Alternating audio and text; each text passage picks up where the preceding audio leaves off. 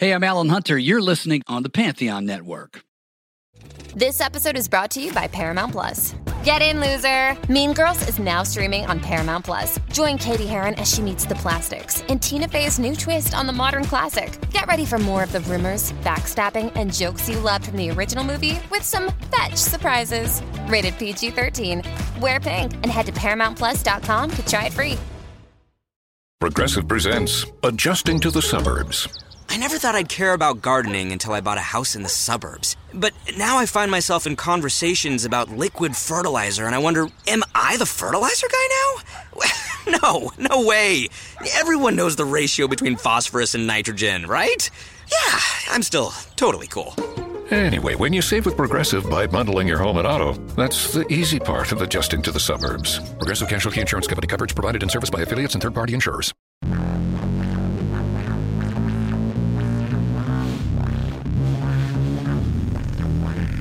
Hey, welcome to Performance Anxiety, proud member of the Pantheon Podcast Network. Pamela Stickney is our guest this week. Who is Pamela Stickney, you may ask? She's a virtuoso on the theremin. She's so good, in fact, that Bob Moog asked her to help him design his version of the theremin.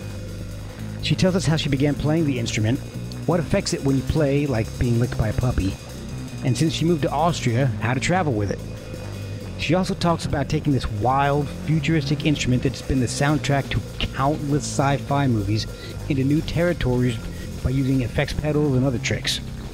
She's also played with some amazing artists like Yoko Ono, David Byrne, Bela Fleck, and a lot more. You guys have to check out her website, PamelaStickney.com. There are all kinds of clips and information there, including a link to her Facebook page. And explore her SoundCloud page at soundcloud.com/Pamela.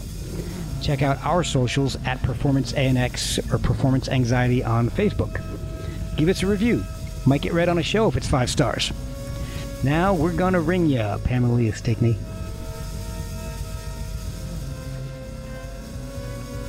Okay. Okay, I have to say my name. This is Pamela Stickney. I'm going to be spending the next hour chattering, or sometimes I call it Pam-splaining, talking about what in the world it is I'm doing with this thing with antennas on it. It's kind of like tuning a TV without touching anything. And and luckily there's not a clap track. It's like,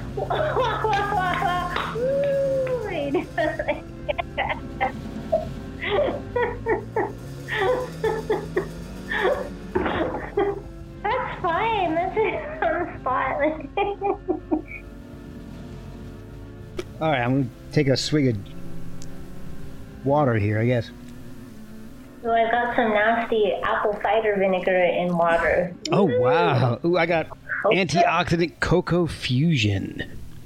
Cocoa Fusion. That sounds like a style of music. It's like Caribbean fusion jazz. Like that's awesome. Drums like doing all these odd meter riffs. That would be so hilarious. That would be amazing. Oh my gosh! I think we just developed something here. Someone's got to go make that. Exactly. All right. That's any listeners who can actually play music, work on Cocoa Fusion. Thank you so much for joining me today. I really do appreciate this. This is so cool. So, I don't even know really where to begin. So let's start at the very beginning, because I'm sure theremin is not where you got your musical start. So what did you begin playing, and was your family very musical? Did they have you playing an instrument at an early age? How did you get started in music? Well, there's always my mom. She played piano as a hobby at home, so there was a piano around the house, and okay. and I jumped on that thing. It was like the longest lasting, lifelong lasting toy for me. So did you take lessons on the piano? Was it something that you wanted to do maybe professionally at some point? Well, when I was really, really little, it was just a toy for me, really. And when I was about 7, then my parents they were advised, she should take piano lessons, and it was really boring. And after a year, my dad, I know that we didn't have much money, so he was asking me, like, you still want to take piano lessons? I was like, no. He's like, oh, good, because I don't have enough money.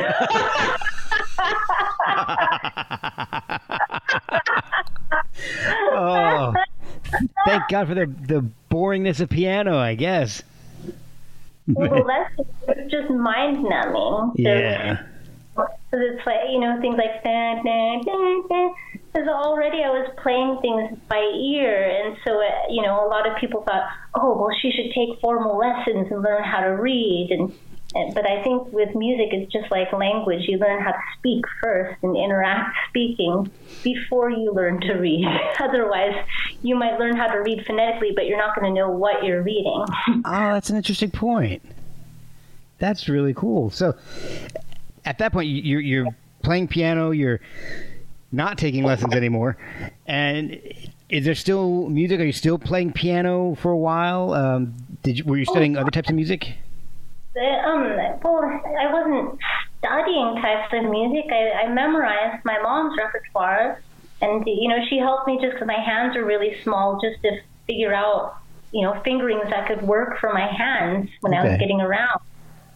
And I liked I wasn't exposed to that much. All I heard was what was on the radio and what my mom practiced. Yeah. That was it. Okay. But I was interested in what I was hearing. Okay. And at what point did music become what you wanted to do, or was it always what you wanted to do? Well, it's always been something I have an interest in and enjoy doing, and the time just flies by with it. It wasn't never like, as a kid, it's not like I sat there and said, I'm going to make a living doing music.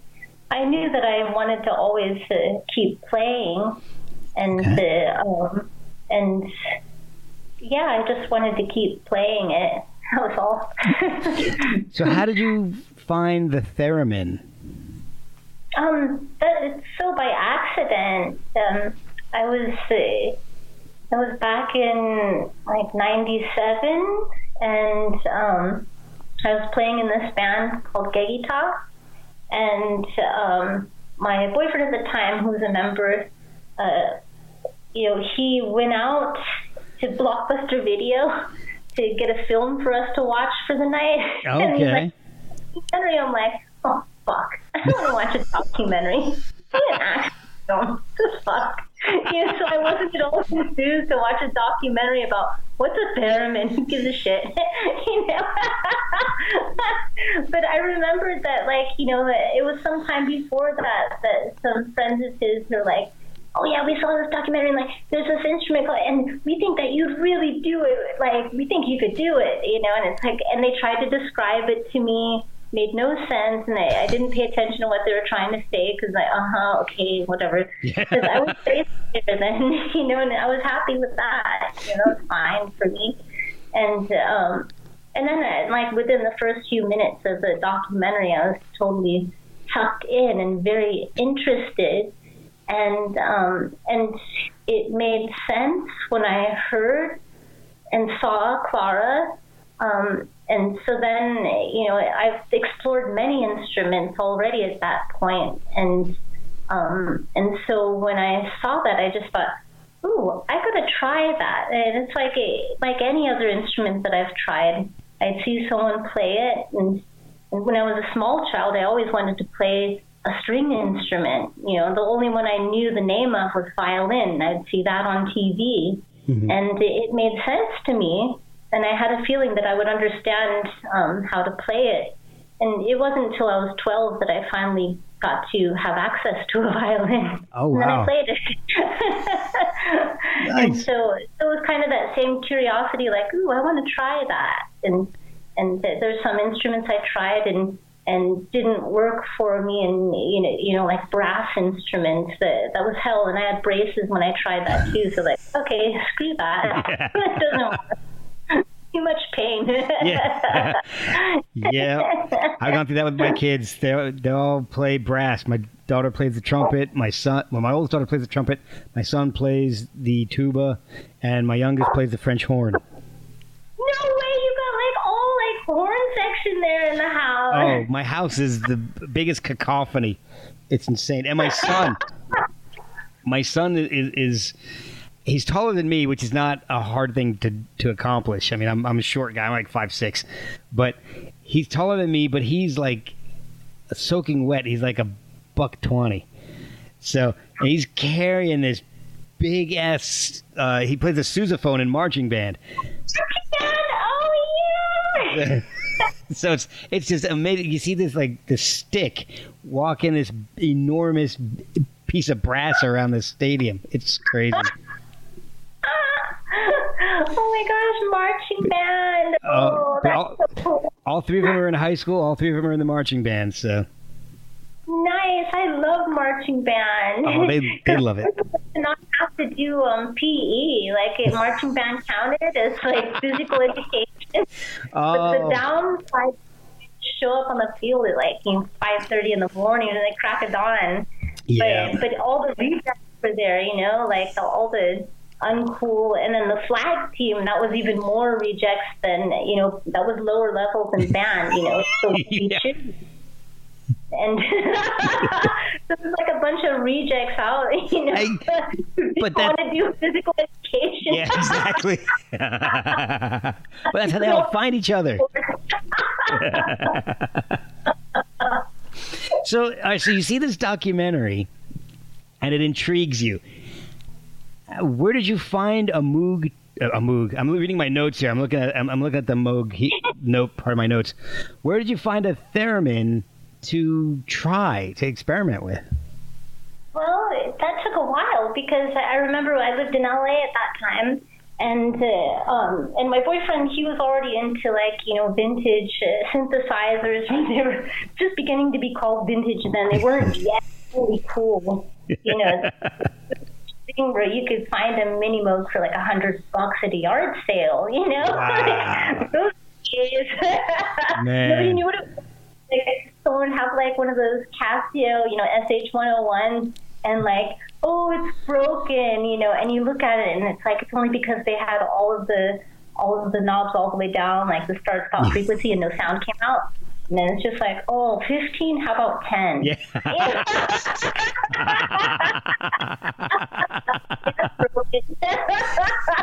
I'll take this piece of junk off your hands.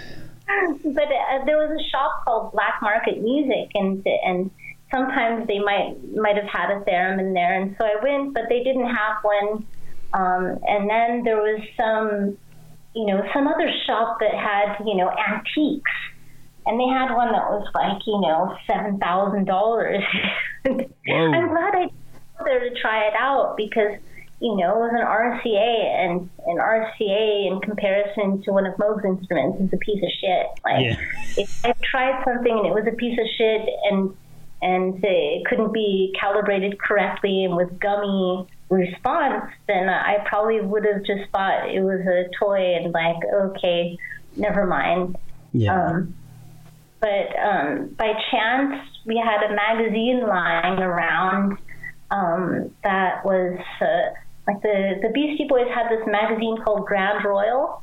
Okay. And there was an interview with Bob Moog in there, like several pages long. Oh, wow.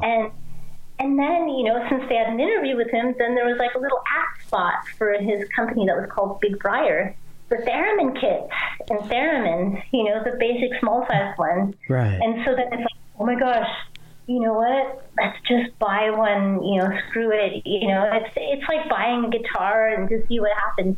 And so I just remember the mile marker was, there was a UPS strike and Princess Di died.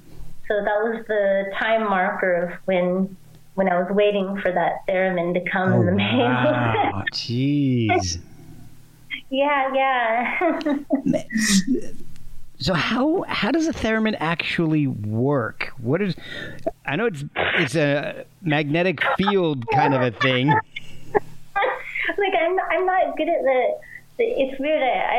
I'm good at the observational part of how it responds. Right. And that's how I've learned to deal with the thing. And so what I could understand of it was the sensitivity to any tiny movement of my body. There were only 4 knobs on the instrument that I got. One said pitch, the other volume, and then waveform and brightness. And so, I already was familiar with synthesizers, and this was just like a really bonehead, not that many options. And so then, what's left to do is listen to how it's responding.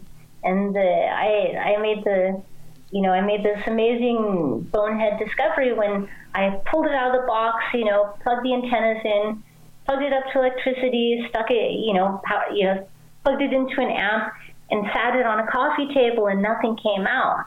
And so I was like, oh shit, it's broken, got a defective one. And then I lifted the thing up off the table, and suddenly the noise came out. And then it was like, lesson number 1, oh yes, the volume antenna was too close to the table, and that's what kept it silent. Oh, wow.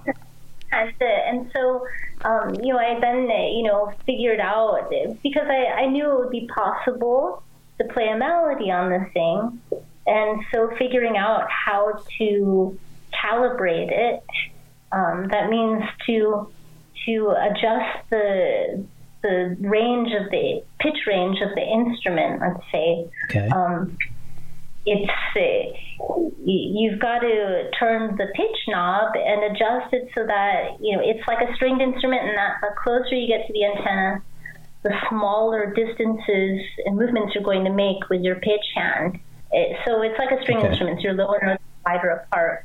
And so to get it in, kind of a vocal range, and, I had the memory in mind of what it looked like, the distances that Clara's fingers were moving. Mm-hmm. And so that was kind of at least, the basis that I had to work from. And then just working with my ears, like, okay, this is how it goes. And it didn't feel so comfortable when I was first playing it. And then I figured out, oh, wait a minute, I play string instruments and I'm left-handed, but I play string instruments the right-handed way, in which the pitch control is with your left hand. Okay. And your blowing is with the right hand. So I just turned the instrument around, and suddenly it felt completely comfortable. Oh, wow. So sometimes people don't realize that, a good thing you can try doing if you're having a difficulty with the coordination, you got to think about the hand you write with and the very fine motor skills that are necessary to write. Right. They're very tiny movements, and that's really important for controlling the pitch, if that's your concern with how you're dealing with the instrument. My son has decided he wants to watch something outside, and he's making a racket. I'm trying to tell him, be quiet. I'm doing fine motor skills with my hands at this point. These are fine motor skills. Exactly. Oh, man, I swear. Sometimes it's like whatever you say goes in one ear and out the other. Be quiet, I'm recording. Okay, I'll go outside and mow the lawn. Normally, that'd be great. Today, not so much. Why am I... Actually, he's cleaning the lawnmower. Oh, I don't know. I give up. Hey, that's great. He's cleaning the lawnmower. I mean, wow. Yeah. That's great. Exactly.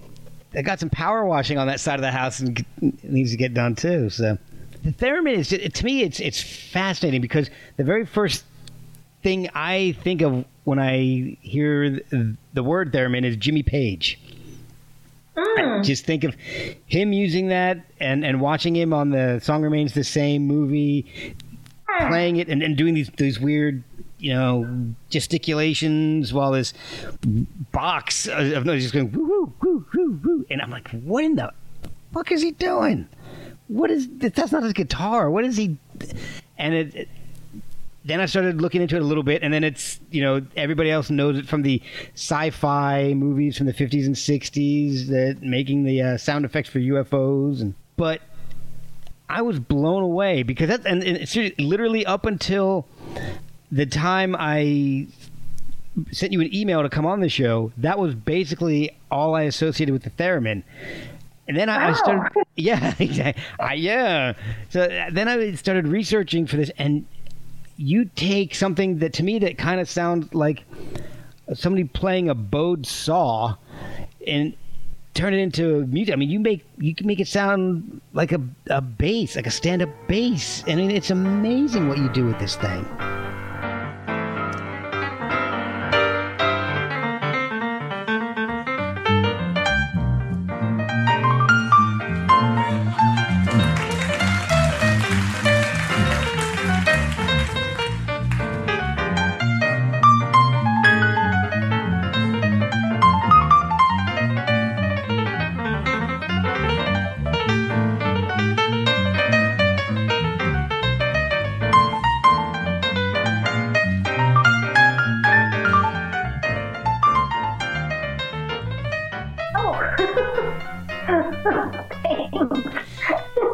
You mentioned trying to make the most. Yeah. Well, in a video that I saw, you said that you're playing the silence. Can you explain that? I figured it out when you were saying it in the video, but since nobody's watching the video at this time, hopefully they're listening to this podcast. What do you mean by with the theremin you're playing the silence? Because that's the only way that you're going to separate the notes and create the illusion of there being a separation between the notes, is playing the silence. If you leave your volume hand up, it's just going. Right. But when you're playing the silence, you're going to. The silence is what gives the separation between the notes, and you can create the illusion of I guess it's like puppeteering, sort of. It's animating. Yeah. I didn't think of that. That's true. Yeah, because you're using your hands almost like a marionette. Well, also when you see animation, it's a bunch of stop, start. Yeah. And so you're kind of manipulating the stop, start.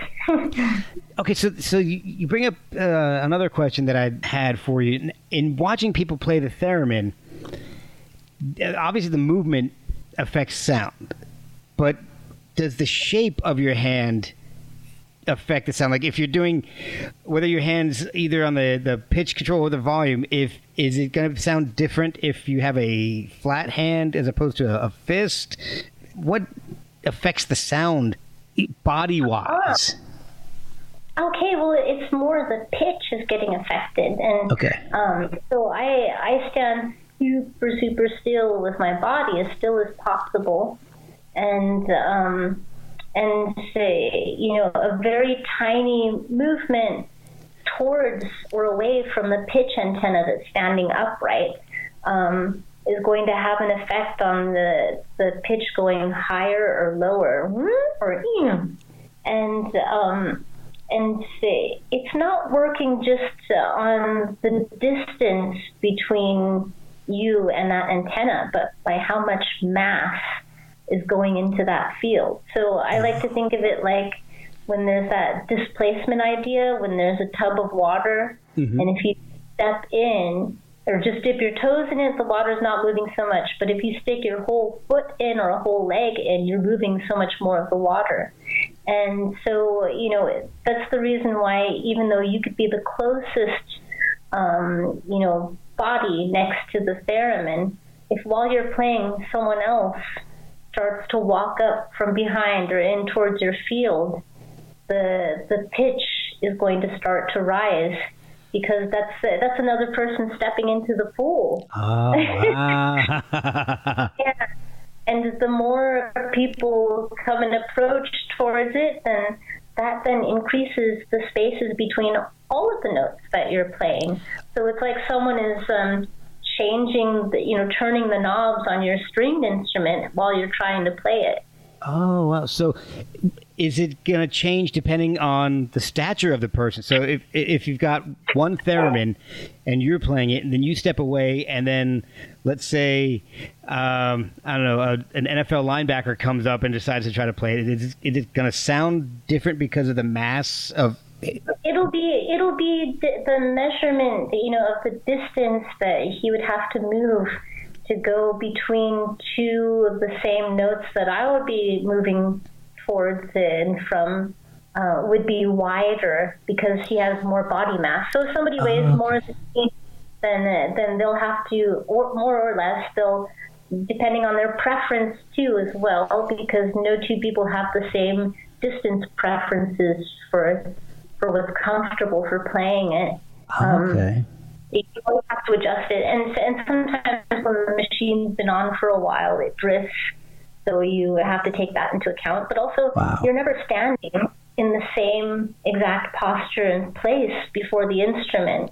So if I move the weight of my body towards the front of my feet, that's going to change the calibration. Wow. My whole body is a big piece of mass that's going into that tank of water. Yeah.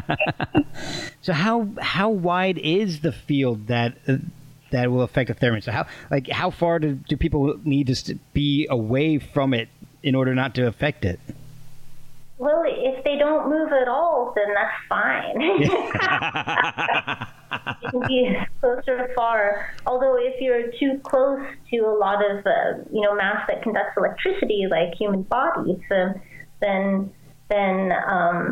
you might have this phenomenon where it's not possible to have shorter distances between your notes, nor can you have all of the octaves that range that you're accustomed to.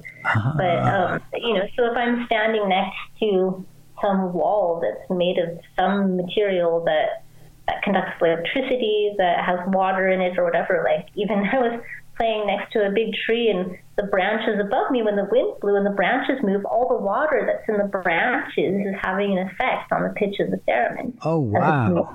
People think trees are dry, but they're full of water inside. Yeah. So if you're playing, you have to really pay attention to where you're setting up on a stage or in a room. Yeah, since I make sure that nobody's too close to my pitch antenna. And you don't always have control. If you're playing in a tiny space and a little tiny stage, I try to find a spot where there'll be the least amount of movement, or interference, or people walking by to go to the toilet. Yeah, so it's a lot of letting go and just you kind of have to improvise at each time with each setting that you land in, because there are a lot of factors that you have no complete control over. Oh, wow. So does other electrical equipment affect it? Like if you're playing with somebody who's playing a guitar or something, or if you're playing next to a lamp, would things like that affect it? No, it's more sometimes to do with like the power source, and and also, there have been times where, I'll be sound checking and if somebody is plugging in the cables in the DI boxes, then it'll make little pitch jumps happen on my instrument. Oh. Or sometimes being, next to the drummer and not so far from them, when I've had moments where the person, will touch their cymbal to silence it. And when they touch that big ride cymbal, then the pitch might jump on my theremin. Oh, wow. That's another weird, strange thing. It's like, you could be standing next to someone who stays very still next to you. And I discovered this when someone's dog, a little tiny pit bull terrier thingy, came up, and then it was licking my leg while I was playing. And each time its tongue made contact with me, the pitch, it sounds like it's jumping. Oh. Like, ba-dum, ba-dum, ba-dum. And, it's like, because when, suddenly I've become a bigger piece of mass. But it's kind of interesting because the dog could be so right next to me, but if we're not making contact, you're not going to hear that sudden jump. Okay. And that's kind of an interesting thing that suddenly, when we become, one big attached mass, that you can hear this jump. That's crazy. It sounds like a jump, but it's just happening so fast. Yeah. Oh my gosh. So the instrument itself is actually a fairly new instrument, and so it's what, about 100 years old? That's what it is. Yeah. So has a measuring tool, and what you're listening to is just the change of the pitch or volume, giving you a measurement of what's happening around the antenna. That's crazy. But so the instrument itself is not old. It's fairly new, relatively speaking, to other instruments. Yeah. It's 101 years old now. Wow. And so it's not something that has a tradition behind it, right? Which is a good thing. It's not. It's great that no one can tell you you're doing it right or wrong, and and there's not one good way to work with it. It's just, it kind of depends what it is you're shooting for and what your vision is. And yeah, especially if patience too. yeah, especially if this, the physical makeup of somebody affects it too. It's kind of hard to standardize ways to play it if it's going to react differently because one person's bigger than the next. Yeah, well, like over the long period of time, I'm sure you've heard there are different types of techniques for all the other instruments, and there are different techniques for playing piano or playing guitar, and with this, there's not really any. I think it's just not even necessary. That's a great thing to know that there's not an established technique, and we have to question too, what is expression in making music? And to be able to look at art without making comparisons. So it's kind of nice that dealing with this instrument can pose some other questions about expression and what's possible. What can you do with this instrument that you would not be able to do on any of the others? And yeah, it's kind of nice that even though it's almost it's over 100 years old, it's still very, very, it provokes a lot of forward-thinking ideas. Yeah, that's true. Being that it's relatively new as far as instruments are concerned, has the design changed much over the 101 years that it's been around? Yeah, well, the instrument that Clara played, because she spent a lot of time with the inventor, and she took it, very far, as far as coming from, let's say the classical tradition, of using it in a melodic way, using it as if it's like a vocal or stringed instrument, and I believe instruments develop when there's a collaboration between the person who's building it together with the musician that has a vision of how to make some improvements, or what's needed to be able to do this or that. Is that possible? And having that rapport together.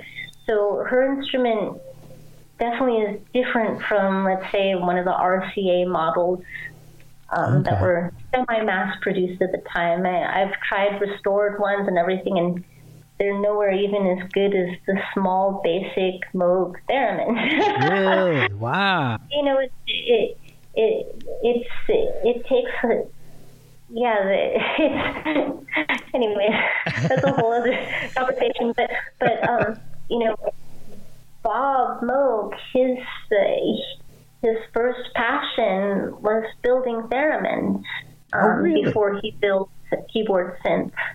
Oh wow! And there's a kind of museum organization place outside of Philadelphia called EMIAP, and it's beautiful. They have an instrument that Bob and his father built. Oh, wow. That's pretty cool.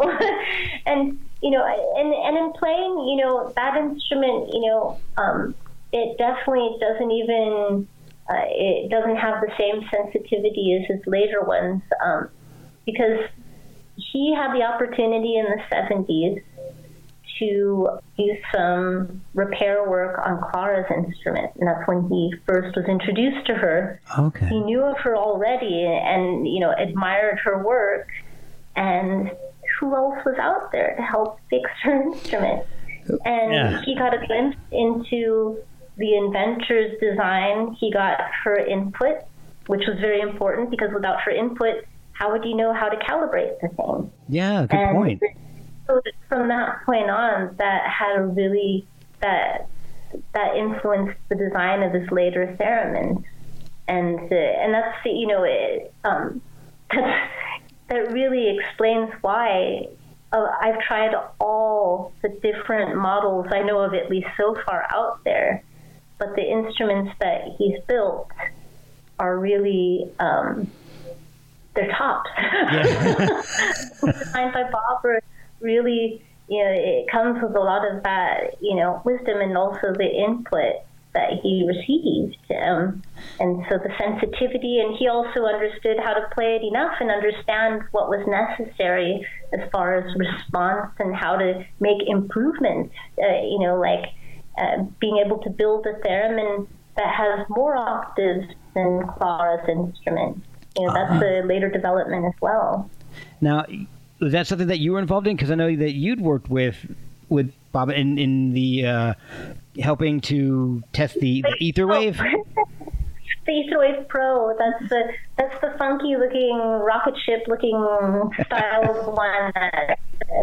After he passed away, it was around that time there weren't any more being produced. They weren't selling very well at that point yet, even though I know the demand is out there because a lot more people are playing, and they really are craving stepping it up to what certainly is like the Bosendorfer or Steinway of theremins as far as sensitivity. Okay. So, it would be like going from let's say Kawhi stand up, or and then suddenly jumping onto something that's like butter and has a lot more nuance to play with. Okay. Okay. And makes sense. So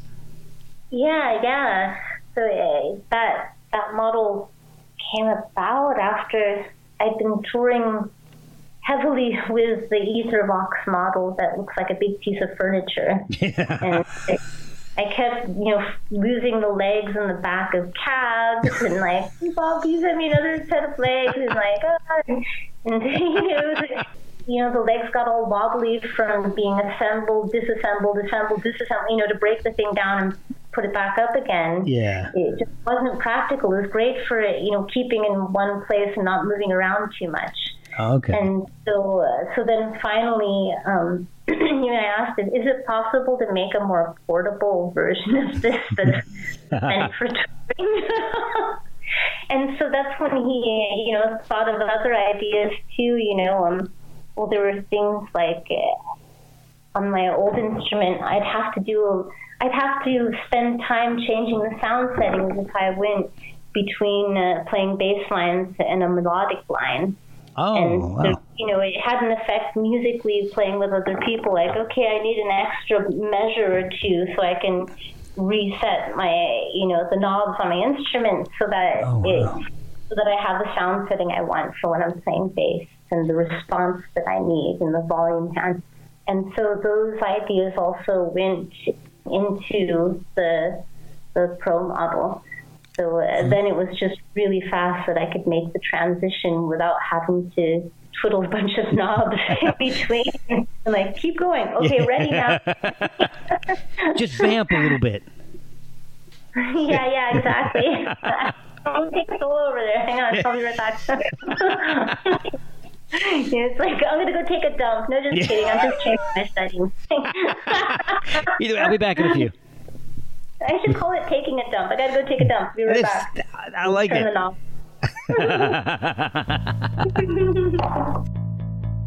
We'll be right back after a word from our sponsors. So is it hard to transcribe music for the theremin? Because what I've heard of is a lot of music that's composed strictly for the theremin, but I've also heard you do some more standard pieces. Do you ever do, I don't know, pop rock music on the theremin, and how do you transcribe music for the theremin? Well, it's like working with a voice. You know, a stringed instrument, you can jump between strings to do really big interval jumps and very quickly. Or a bowed instrument, you know, physically you have a way to go da da da da da da da. And with the theremin, it works very differently. So it's like working with a voice, except you have a wider octave range than the typical human voice.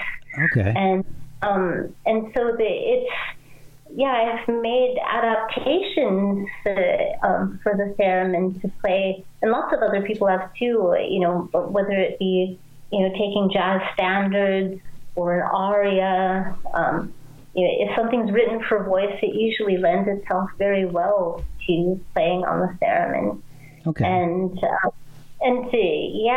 Rocky, I should send you some links. There's a lot of recordings. As soon as anybody says I should send you some links, the answer is always yes, you should. You don't even have to finish that sentence. Just yes, do it. The great thing is that, you know, I have, you know, 1/4-inch cable outputs, and I can run this. You know, people forget it is a synthesizer.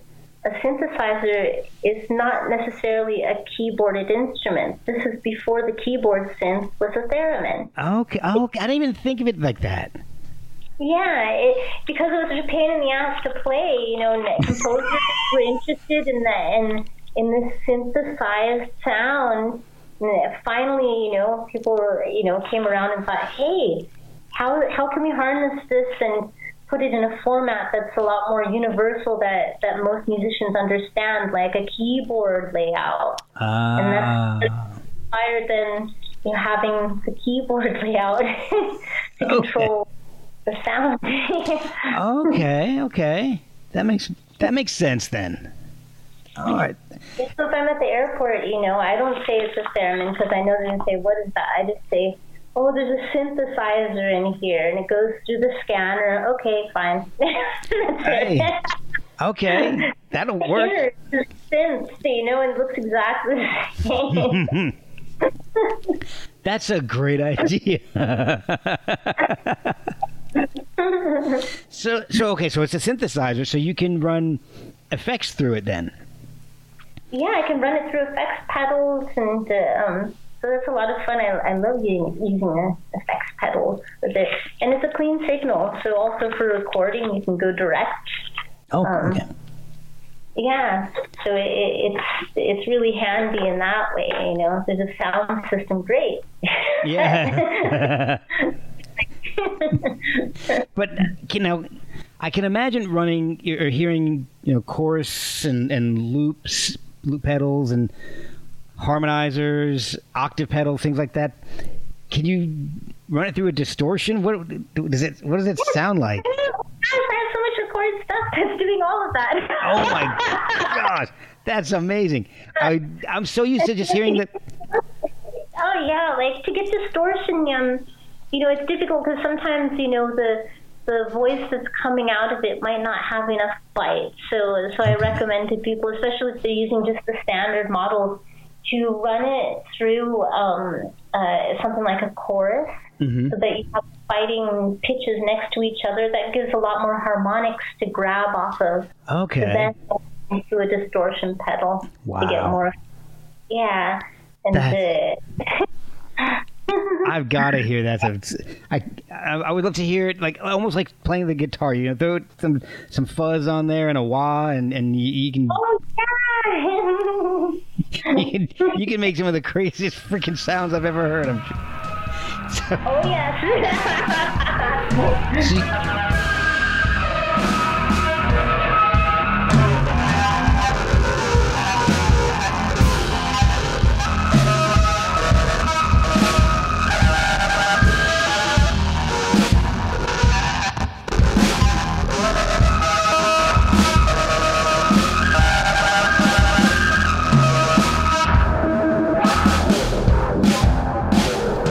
hard to travel with? Because you'd mentioned losing legs on that one version. Is it difficult? Is it fragile? It's not fragile. I've always checked it under on the airplane, and I haven't had problems. I have, cushion it up with some foam, and it's not so easily breakable unless you, I don't know, dump a bunch of beer all over or set it on fire. That would be a show, a flaming theremin. I know. Go all Jimi Hendrix on your theremin. Flaming sins. I think, didn't New Order do that at one point? I don't know. Maybe it was Neubauten. I don't know. I'm pretty sure I've seen that somewhere. So I've got I've got so many other questions. This is just insane. But I asked a couple people that I know who are really interested in theremins. One is a guest I had on the show who plays the theremin. And I mentioned that I was having you on the show, and he went nuts. I said, all right, well, what do you want me to ask her then? So the guy's name is Nick Kizernis, and awesome guy. He wants to know, what would you recommend to up-and-coming players about posture, standing, sitting, and moving to stay in tune? Oh, yeah, well, if the goal is to stay in tune, just do what works for you. I mean, if someone's just beginning, I tell them, hey, if it helps, sit on a stool or lean against a wall behind you. Okay. Because it makes it a lot easier. Then you just understand that the only movements that you have to deal with or be aware of are just, what's happening with your arms and fingers. Okay. So you can be very creative with figuring out how to make yourself as still as possible. Don't have too many. Yeah. Lower your alcohol intake. Breathe.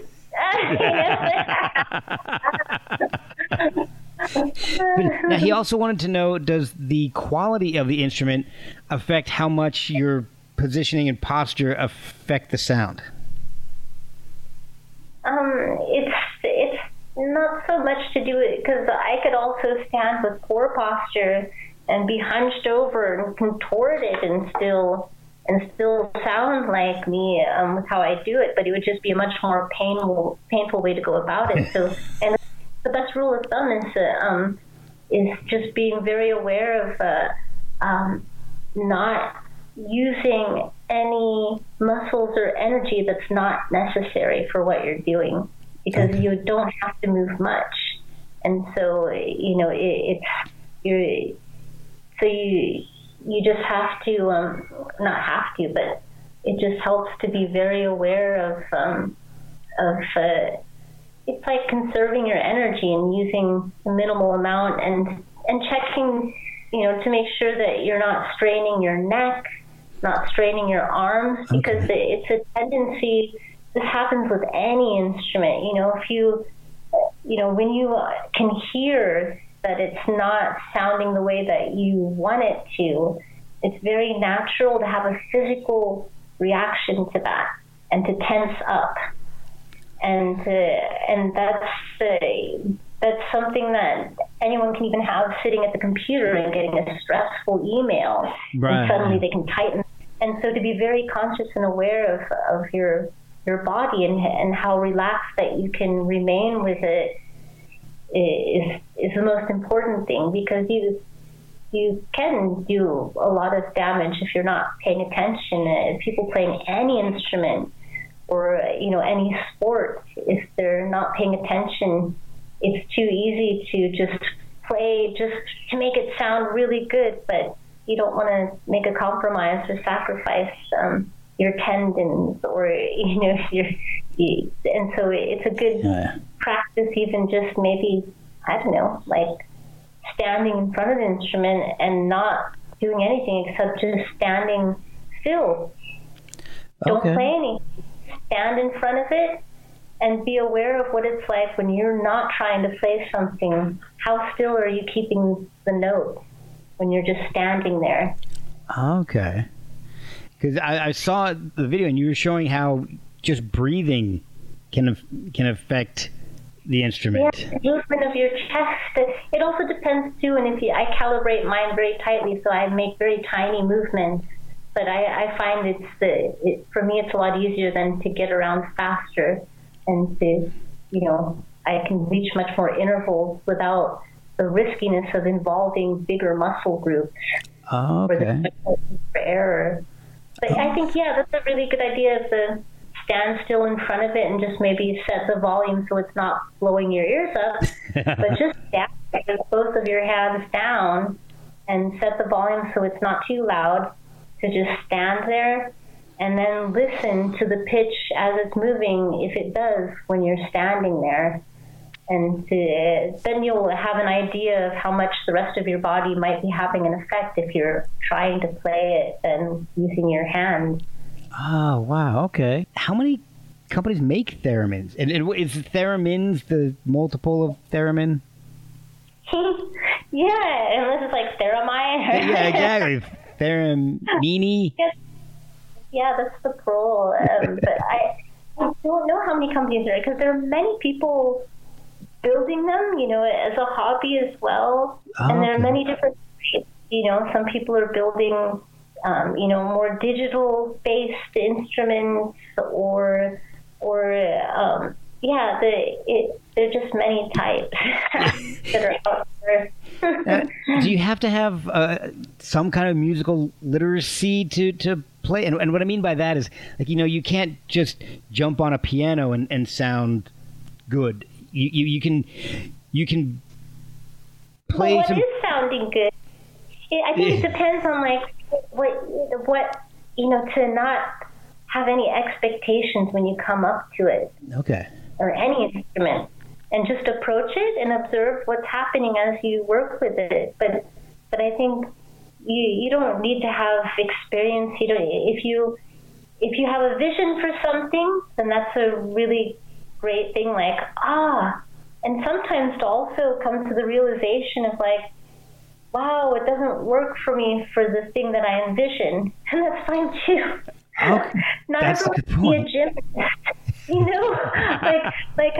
I can't pick up a fucking piccolo and do on the piccolo what I was able to do with the theremin.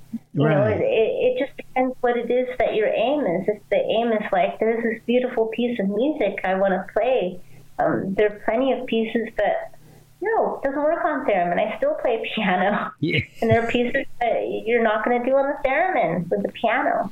And so, but it's a really great, it's a humbling instrument, and I consider myself a lifetime beginner with it. You're always a beginner with any instrument if you're really open to knowing that you can never possibly know what all is possible with it.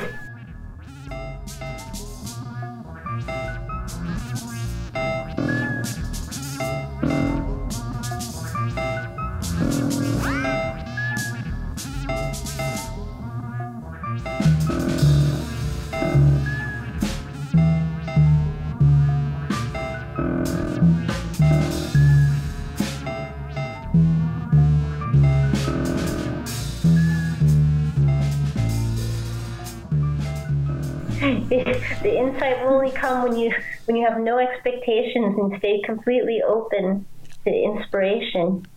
Oh, okay. That's a great way to look at it, because it's, to me, it's almost intimidating, I guess, to see somebody playing it, just because and a lot like any other instrument, your two hands are doing different things, but not all. Big shift driving a car is playing drums involves all of your limbs to do. But I can't do that either. I can drive a stick though. I think the intimidation, I think sometimes the roots of it is just, it can be hard to do anything or even attempt something. I know in my case, if I'm making comparison, especially value comparison. Yeah. And so what's good is a good idea I find is not to make comparisons, and just because that's tied in with expectations too. It's there should never be this expectation of how it should sound, how it's a real I think that there's a special thing about approaching this instrument that because it's so difficult to understand at first how sensitive it is, even though the only thing that you're changing is pitch and volume with your hands in the air. That's it. But it can be kind of a mind trip into understanding yourself and what what is it that you're expecting, what's bothering you with it, or to be at peace with what you're doing with it, and not compare or think I need to have more progress, but to just enjoy being with the thing and just to take it for what it is and to explore around and because it also doesn't need to be treated in a way that treated as if it's an instrument you can only play melodies on, or it can be used in so many different ways. I think it could be a really great tool for focusing, mindfulness, kind of a meditation, dealing with the thing without the object in mind of making music, let's say, but just to having a mindfulness of what it is that you are changing as you're moving. Should I make very slow movements, and what happens next? And just taking the opportunity to be very in tune with your own body and what it's doing, and using your ears as the way to hear the response, I guess. Is it an expensive instrument to get into? Because I know there's different levels of guitars and pianos, like we were talking about. Not at all. They're really super cheap models. I think they're maybe like $100 or whatever. It depends what it is you want to do with it too. I mean, if you're wanting to play melodically, then or have more control. I always recommend there's the Moog Basic Ether Waves, and it's about $300-$400. Okay. It's like buying an electric guitar. It's not, and you can find them used online because people buy them and get sick of them. But it's very possible to find one really cheap, cheaper than the new price, and they don't break, not easily. It's just that it. Like anything else, like the instruments I've acquired, like not really my thing, and then just okay. I hope it goes out there to someone who wants to check it out. Like, there's plenty of fish in the pond. I let you go. You don't like me. It's like when someone doesn't love you back. It can be that way with instruments too. When you've got expectations, then you don't feel like the instrument's loving you back, and it's like But instruments never abuse you. That's a good point. It's all in your head. It's all your problem with it. Can't say that's such an asshole. It's always out of tune. Yeah. Cooperate. Never listen to me. I always have to listen to it. Yeah. I always have to compromise for it. The guitar never does what I want to do. Well, that's actually true. I get my guitar and it never does what I actually want it to do. I just make a bunch of shitty noise with it. Yay for noise! Yeah. If I could just play with feedback all day long, I'd be happy. Oh, that's a great idea, playing with feedback and then running feedback through pedals and effects. Oh, I'd love doing that kind of crap. I mean, if I could listen to Neil Young's Ark or Smashing Pumpkins' song Drown with that weird crazy guitar solo and feedback all at the end, I'd be set. You have actually played with some pretty amazing people here too. I'm looking at this list here. David Byrne, Yoko Ono, Bela Fleck and the Flecktones. That's just crazy stuff. I mean, Yoko Ono and David Byrne, I could definitely see thinking this is a part I need a theremin for. But how many times do you get called in to do theremin work? Is it something that there's a lot of call for? Well, I think it's not even about the theremin itself. I mean, the thing that I was doing with Yoko, I was actually doing a cellist's part. Oh, wow. Because he was on the album, And then it's like, oh, but but Sean and Yuka, who were music directing it, they're like, oh wait, we can ask Pamalia, and I guess it just depends what's being called upon, and it's yeah, it's a. Maybe that's going to be it, but also sometimes people ask, what style do you play? And it's like, I don't know. I guess the best way to describe it is that I'm not monogamistic with the genre. Very promiscuous with what types of styles to play and who I play with. No, not like doing anything with them, but I'm talking about musically promiscuous. And there's a full freedom for that. Doing things many different ways and nobody gets injured. There you go.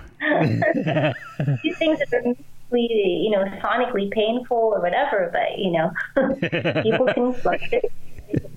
There's I call it ear condoms. Putting in the ear plug things. Mm-hmm. Yeah. So you also appeared on Saturday Night Live. So, can you tell me a little bit about that? Because they notoriously pull all their stuff off of YouTube and streaming services and all, so it's hard to find clips. What were you doing on Saturday Night Live?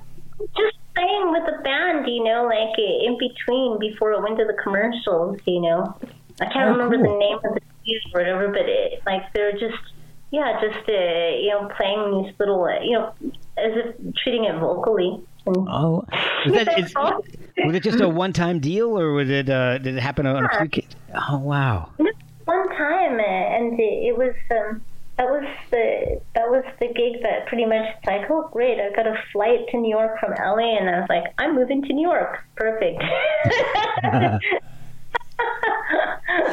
Man. New York at that time, oh, good timing. So how did you end up in Austria? I was playing at a festival here in 2005, and I met someone there, and we fell in love, and then a lot of this, trying to see each other back and forth from a long distance, and then finally, then it was like, well, I'm ready for a change, and we thought, what if we try living together here in Vienna? And he helped me with paperwork to move here. Wow. I'll leave it as that. Oh, you got, yeah. Not saying it's a special arrangement or anything, but we're really good friends now. Our kids play together. Oh, that's awesome. And and so I just thought, well, I'm going to give it a shot and see what it's like living here. Hey, if you can do it, man, why not? Yeah, you only live once. Exactly. Now, do your kids... I miss it like crazy, so I always go back. Oh, do your kids play the theremin at all? Do you let them in on it? Have they tried it? Yeah, he understands it and he's noodled around with it and stuff, but it's more, if I hear him singing around the house, he's got this great vibrato. It's like, I'm sure, he grew up hearing, from inside the womb. I think the last gig I played was the week before he was born. So, wow. He heard an earload of many different styles of music in the womb. Wow. And kicked me loud, too. Knock it off. So he understands, what's going on with how it's working, Okay. Yeah. I'm hoping, though, that, when I'm at gigs and it's like I've explained the thing like a million times now, like I just give him a $5 and like, okay, you explain it to everyone. I'm going to go hide backstage now.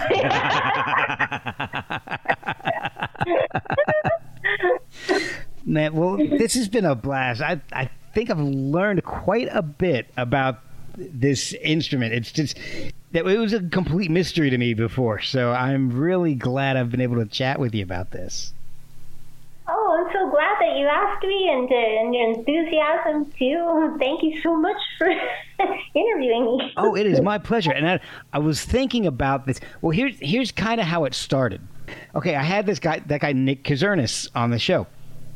And he's got an album that just came out, and he also plays in this band called the Mulchmen, and they nice name, the Mulchmen. Yeah. Okay.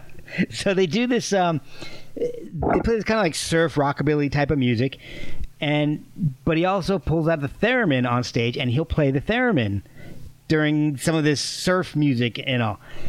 And he does a really cool job with it. It's really good. In fact, you check it out on YouTube. He plays. I don't remember. I think it's Wipeout 3000 or something. It's like it's a takeoff on the old surf track Wipeout, and he adds theremin to it, and he just goes nuts with it. It's really cool to watch. And so I was asking him about how he got into playing the theremin and all, and he's like, "Oh, I'm just an amateur. It's a lot of fun, but it's this really interesting instrument, but I don't really know a whole lot about it." I mean, the guy's been playing it for years now, and in the interview, he's like, something with it. He had a vision for what to do with it, and he's doing it. That's not amateur. Having a vision is having a vision. Exactly. So I told him that the instrument fascinates me, and I was thinking about doing like every once in a while I'll do these roundtable episodes where I'll have a few past guests on, and we'll discuss something completely not involving the music. Like for example, I had Jordan Zadorozny from Blinker the Star and Kelly Scott from Failure on. They're like really good friends. They've known each other for years. They were both on the same show, and Jordan came back on a few weeks later, and instead of talking about his music, we talked about David Lee Roth era Van Halen for an hour and a half. And then Kelly came back on later, and we just talked about mixed martial arts, and because I don't know anything about that either.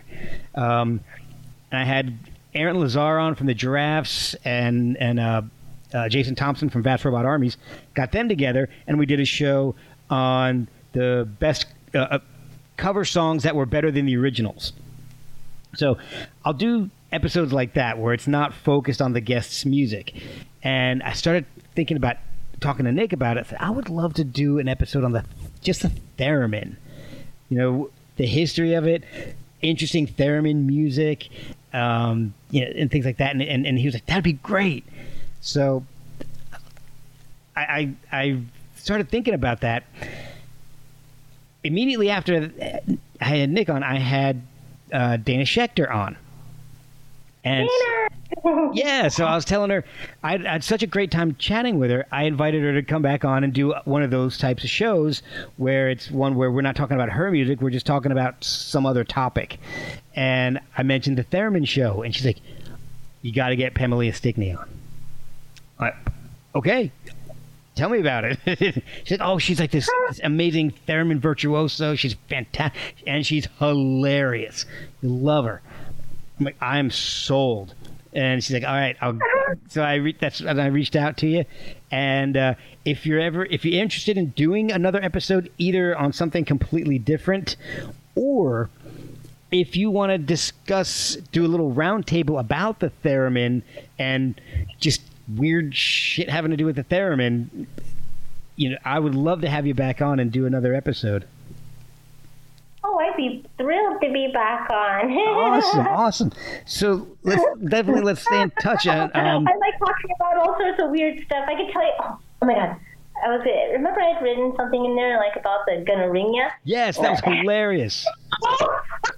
This is a side topic. The weird conversations that happen backstage. So there was this band that I was like, sitting in some shows with, and the singer was telling me about, like, one time, it was really terrible. I got gonorrhea. And, that's terrible. And he had to, the nurse told him, like, yeah, you got to contact all of the people you've been with the past 6 months because it's really serious and it could do a lot of, harm, to their system. And, yeah. And so then he's like, oh, man, I got to make these calls. This is so terrible. And he thought, what if there was this service? That's like a pre-recorded message like, hello, plug in the name. This is a call to let you know that so-and-so, has gonorrhea. And you can call the service would be called gonorrhea. That is brilliant. I love it. I love it. Oh, so you can, so if you know what? Okay, so on that line, I think I heard that. I think my daughter said something like this today. She's like, there should be one, a kind of a phone service where if you're feeling bad, you call them up, and it's calling Oates. You just call them up, and then it just loops in some Hall & Oates and makes you feel better. Hall & Oates. You just call Oates. All right, so on that vein, I guess, I had a while back now, I had a chef on the show. Her name's Selena Tio. She's freaking awesome. If you're ever in Kansas City, go to the Belfry because it's just an amazing place. She's got, it's a restaurant lounge, and she's got this amazing bar. It takes 350 whiskeys, 250 of them are bourbon. It's just incredible. Well, she's been on Iron Chef America, Top Chef Masters. Wow. But she's the coolest person. So we did a couple shows, one with her and then one where I put a Spotify playlist together and she would match bourbons to the songs in the playlist. Which is awesome. But before I got her on, we were contacting and just trying to arrange it through text messages. So she was asking when I record. So I said, I have a day job. I don't like to record on the weekends. It's always on weekdays. And I sent it to her, and I didn't spell check it before I sent it. And I looked, and I don't know why, but my text autocorrected to, I don't record on the weekends. It's anal on the weekdays.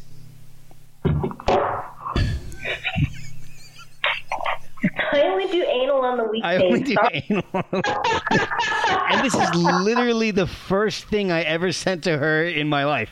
It's the first text I've ever sent to her. And it took like 2 minutes later, I looked down and I realized, I read the text and I'm like, oh shit. So I replied to her. I said, I always record on the weekdays. I said, anal is always on the weekends. So I figured, you know what, at this point, I got nothing to lose. I'm gonna make this even funnier. And she just responded with the crying, laughing emoji, and she said, "Yeah, let's keep it on the weekdays." So, but she's been really cool, and I stay in touch with her, and we're actually going to hopefully be doing another episode of music and bourbon. So I really enjoyed chatting with you. So if you're ever interested in coming back on and doing another episode, let's stay in touch and throw some ideas out, and let's do another one. Oh yeah, that would be fun. That was kind of fun to get like a group of like 4 totally different people from different angles. Yeah, absolutely. We just have to figure out what we want to talk about. Oh my gosh, that's just come naturally. I think I've got we just have to wait for the next event to happen. You know, like fucking asteroid next. Like who knows? It's like you know, when people say, "Oh, it can't get worse," it's like, "Oh yeah." Don't tempt it. Things to laugh about at this point. Like we all deserve to have a little bit of recreation in between. You know, knowing the weight of what's in our faces right now. Yeah. Like it's possible to laugh here and there. Yeah. Well, thank you so much. I promise I'll let you go now and enjoy the rest of your evening. Thank you, and thanks again for having me. My pleasure. Oh, gonorrhea. Call notes.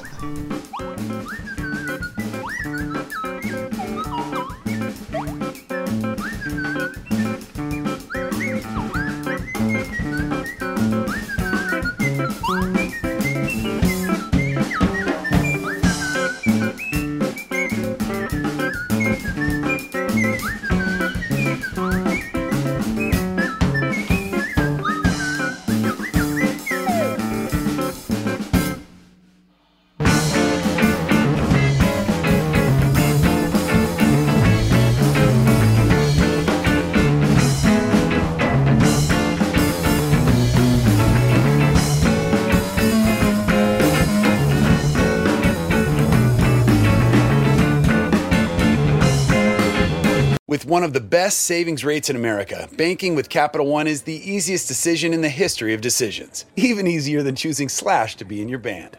Next up for lead guitar. You're in. Cool. Yep, even easier than that. And with no fees or minimums on checking and savings accounts, is it even a decision? That's banking reimagined. What's in your wallet? Terms apply. See CapitalOne.com/bank for details. Capital One NA, member FDIC.